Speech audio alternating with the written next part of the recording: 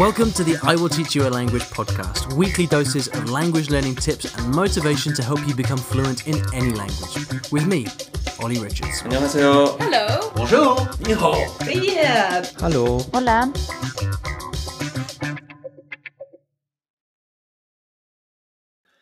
Good morning, everybody, and welcome back to the I Will Teach You a Language podcast. Welcome back. It's great to have you here. It's great to be here recording another episode for you. I've been a little bit sporadic recently, but I have the best intentions, I promise you. So I'm back again answering another question today about your language learning. So we'll get into that in just a minute. First, a bit of news, lots of news on the way, but I'm going to pace myself. I'm not going to give you everything right away. The first thing is that we've got lots of new books of short stories. Myself and Teach Yourself have been working very, very hard to bring these new books out to the market. A number of them are available right now in bookshops. If any of you were at the Language Show Live in London a couple of weeks back, you would have seen a preview of them. I am going to tell you about a few of them today, and then I think I'm going to save the rest for another episode, just to kind of spread it out a bit, keep you slightly on the edge of your seat. So we have just re-released our intermediate books of English, Spanish, and Italian. So we already have the beginner books, which you know, and many of you actually will already own my original first edition books of English, Spanish or Italian short stories, but we've totally redone the whole thing, so they look brand spanking new, just like the books that came out last year. The stories are they're the same stories, but they've been completely redone, completely re-edited, completely standardized. All of the great stuff that we're able to do thanks to the participation of Teach Yourself with the illustrations.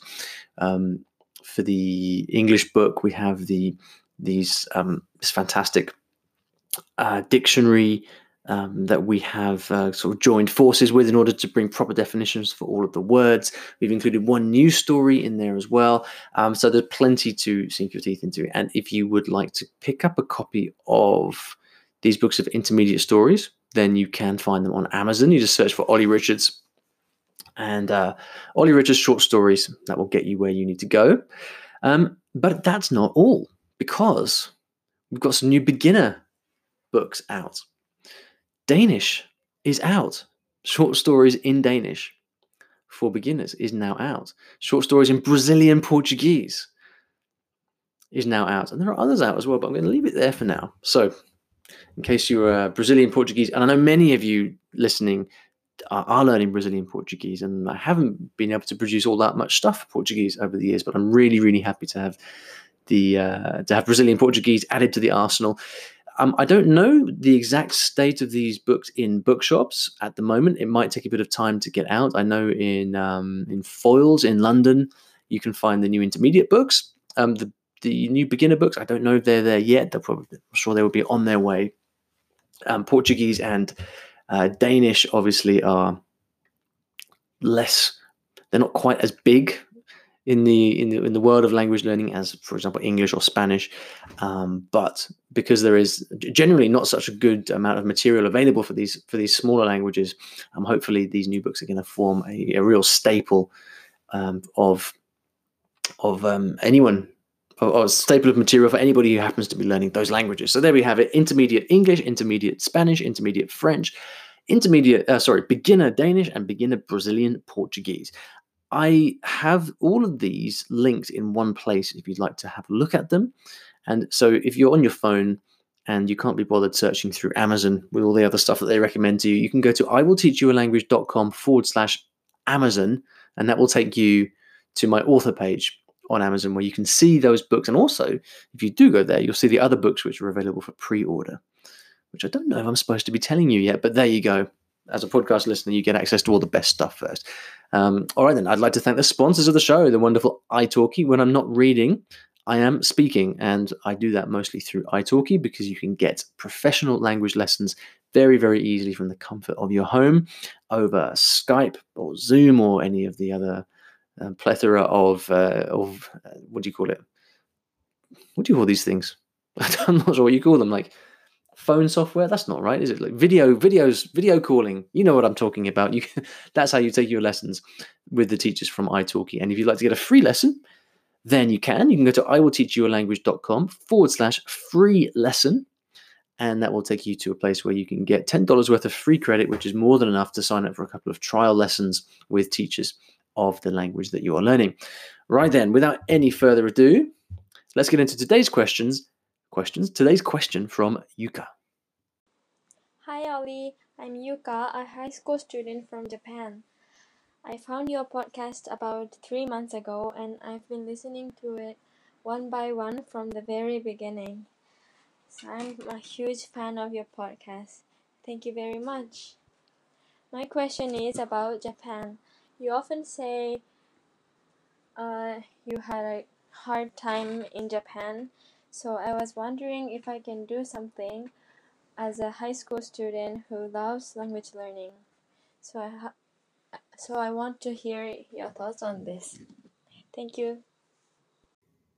Hi Yuka, thank you very much for your question, and I think it's really, really cool that you have you've called into the podcast and you've left me this question. It's great to hear from you, and wow, what can I say? You've been back through every single episode of the podcast. You must have spent an awfully long time listening to my voice over the last few months. So it's good to hear that you're still sane even after that much exposure to Ollie. I'm not sure it's a healthy thing, to be honest, but anyway, it's great to hear from you. So yeah, I mean, I've often talked about my experience in Japan and learning Japanese, because it was one of those kind of key moments. I think everybody who learns languages has certain kind of key moments on their language journey. You know, they have these moments where something changes. Maybe they've always struggled with language learning, and then they have some success, and so they're suddenly really confident. Or it could be the opposite, which is what happened to me, which was that I had learned lots of languages before: Spanish, French, Portuguese. I was quite confident about my language learning, and then when I went to Japan, all my confidence evaporated, because as what I basically discovered was that learning for a native English speaker, learning Asian languages is a totally different kettle of fish to learning European languages. And I was speaking about this the other day. We had a meetup here in London, and I was talking with my friend Gareth about Japanese, and I was, because Gareth's been learning Japanese for 9 months or so, and we were talking about it, and I was saying how I just think my experience with Japanese is always one of never really feeling like you're getting any better, and it's because the language is very different. It's very deep. It's very broad. There's so much to it, and of course, it's also very, very different from English. And I think if I was going to start Japanese again from the beginning, I'd have a very different experience of it now, because I've learned a number of Asian languages. I've learned Cantonese, Thai, I've learned Arabic. I'm a much more experienced, mature language learner, if you like. But at the time when I was learning Japanese, I had coasted, I think, to a certain extent. I was spoiled by the fact that I was living in London when I was younger, with lots of access to lots of friends who spoke different languages, and I could easily practice a lot, and I had a great environment to learn those languages. But then when I went to Japan, I really got hit by reality. And my reality was that, I was working in an English-speaking environment, so I was speaking English all day.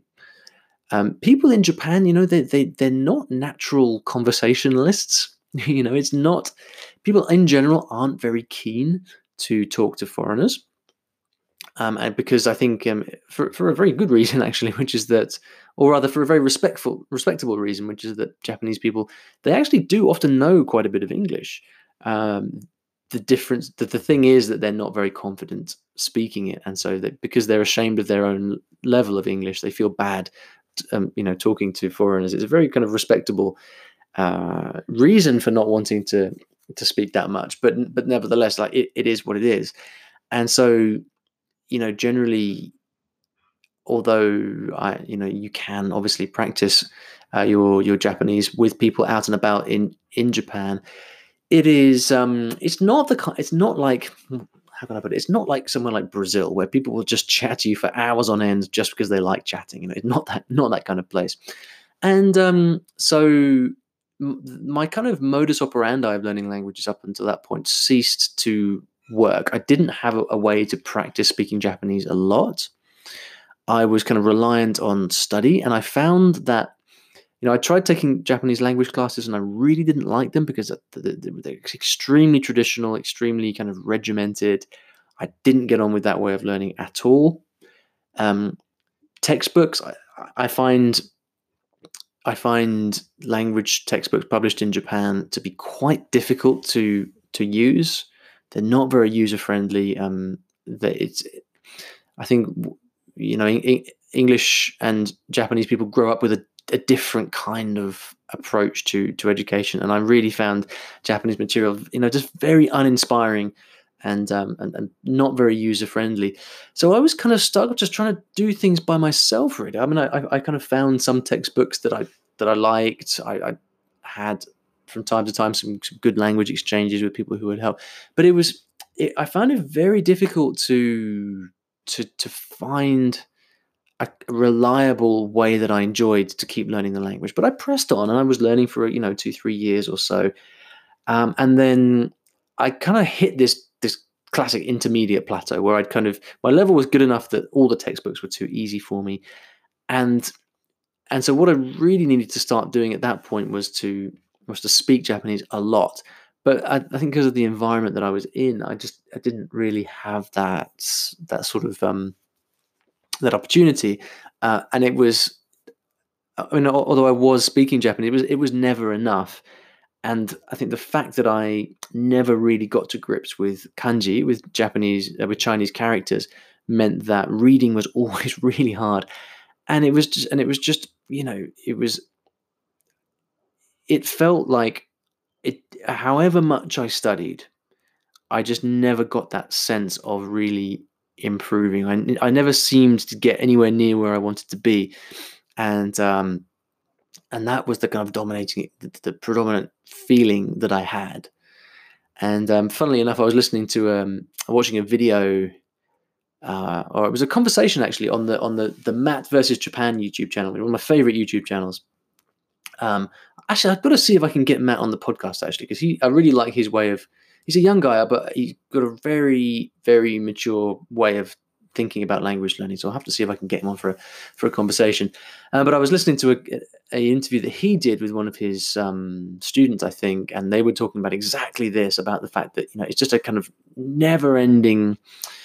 You never really see the light at the end of the tunnel with a language like Japanese. Whereas if you contrast that.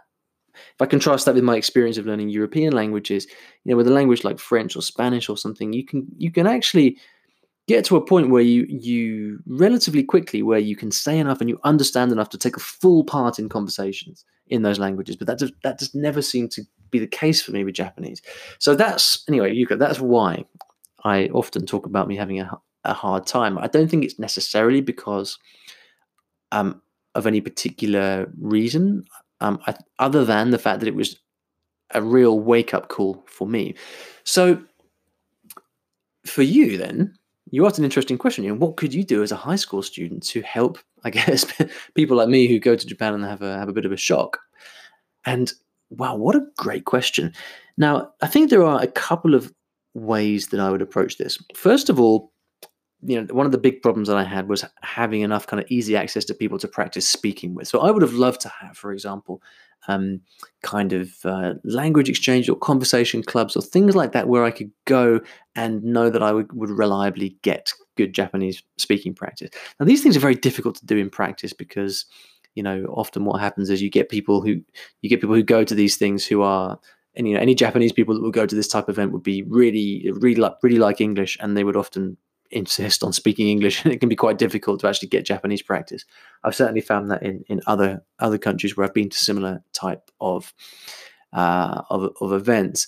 But I mean, something that would kind of give for foreigners in Japan an opportunity or access to just practice speaking Japanese in a more kind of free, experimental way would be really, really handy. But I know you said that you were a high school student, so I don't know how practical or even sensible it would be for you to organize something like that. But it's something maybe to bear in mind in the future. Maybe if you go to university, you have some foreign students there, and it's something that you might be able to do for them.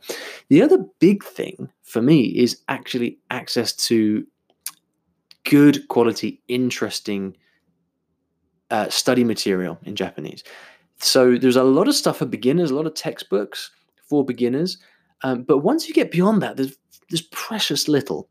And this is something I talk about a lot on the podcast, and it's why I created my conversations program a couple of years back, which you can find at iwillteachyoualanguage.com. Just go to the courses tab at the top, and you'll find conversations available there in many different languages. And I created that because everybody on this podcast was leaving me messages saying, "Ollie, I am an intermediate learner, but I'm finding it really frustrating. I can't push through this barrier. I find it really difficult to find interesting study material." And this seems to be the experience that everybody has, and I certainly had it in Japanese. Couldn't find anything I was interested in. I mean, there is stuff out there for intermediate level, graded readers and stuff, but they're so dull, and they all cover the same sort of things, like Japanese folk tales and all about the tea ceremony and stuff, which is it's fine, but it's not the sort of stuff that I'm interested in reading. Right? I prefer more conversational, dialogue-based stuff, which is why I made conversations in the first place.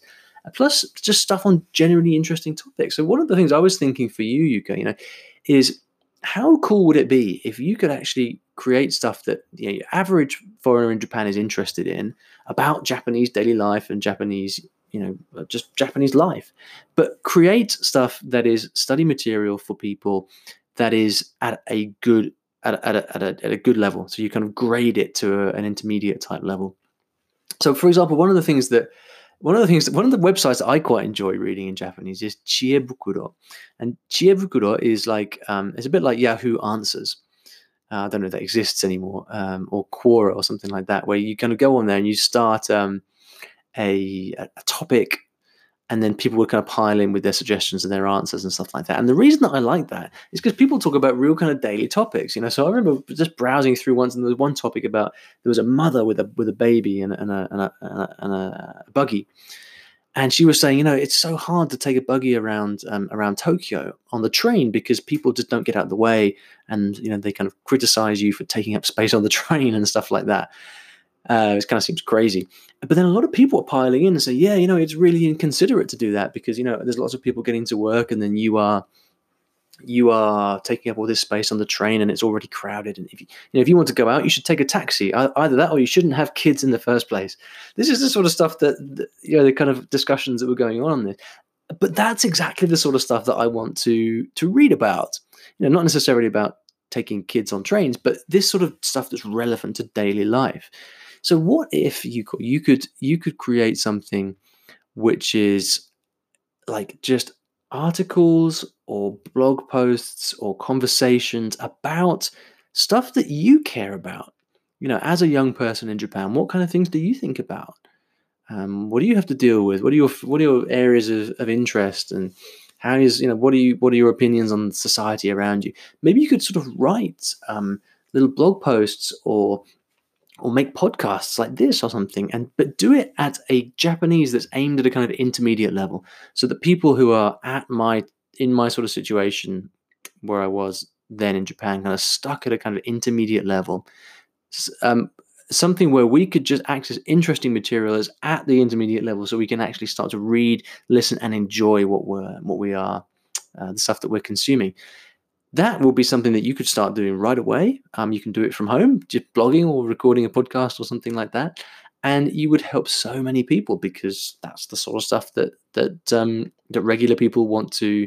That's the kind of Japanese they want to listen to and read. They don't want to read the news. They don't want to read about Japanese history. As interesting as it is, people want more daily Japanese. That's what they want. Nichijou teki na kaiwa. That's what people want, right? So how can you create that kind of stuff for people? It's a great question, and thank you for asking it. If you would like to leave a question for me to ramble on about, like I've just done on this podcast, then you can go to iwillteachyoualanguage.com/ask, and that will take you to a widget, brand new widget, in fact, I like widgets, where you can leave your question for me and I will answer it on the podcast. That is it for now. Thank you very much for listening, and I'll see you back in the next episode of the podcast. Throughout doing the podcast, one of the saddest things actually that I've heard from people who leave messages for me for the show is that they feel very isolated when they are learning their languages. They'll tell me things like, nobody understands why I care about languages. No one just gets this language passion that I have, and I feel very alone. And I know exactly what that is like. I've been through that for years. And that's one of the reasons that I started my Facebook community. And it's a fantastic group with over 10,000, or many more by this point actually, over 10,000 language learners, just like you, just like me, people who are learning one language, who are just starting their first journey in language learning, to those who already speak far more languages than me. It's a fantastic, supportive community which is very, very well moderated, and I'd love to invite you to join. It's completely free, and if you'd like to join, you can go to Facebook and search for Ollie Richards Fluency Mastermind. That's on Facebook, search for Ollie Richards Fluency Mastermind. You'll need to request to be approved, but our moderators will approve you, and you'll be on the inside, and you'll get all the support that you need. There'll be a place to ask and answer questions. I really think that you will enjoy it and benefit from it, and I'd love to see you there. Once again, on Facebook, that is Ollie Richards Fluency Mastermind. I hope to see you there.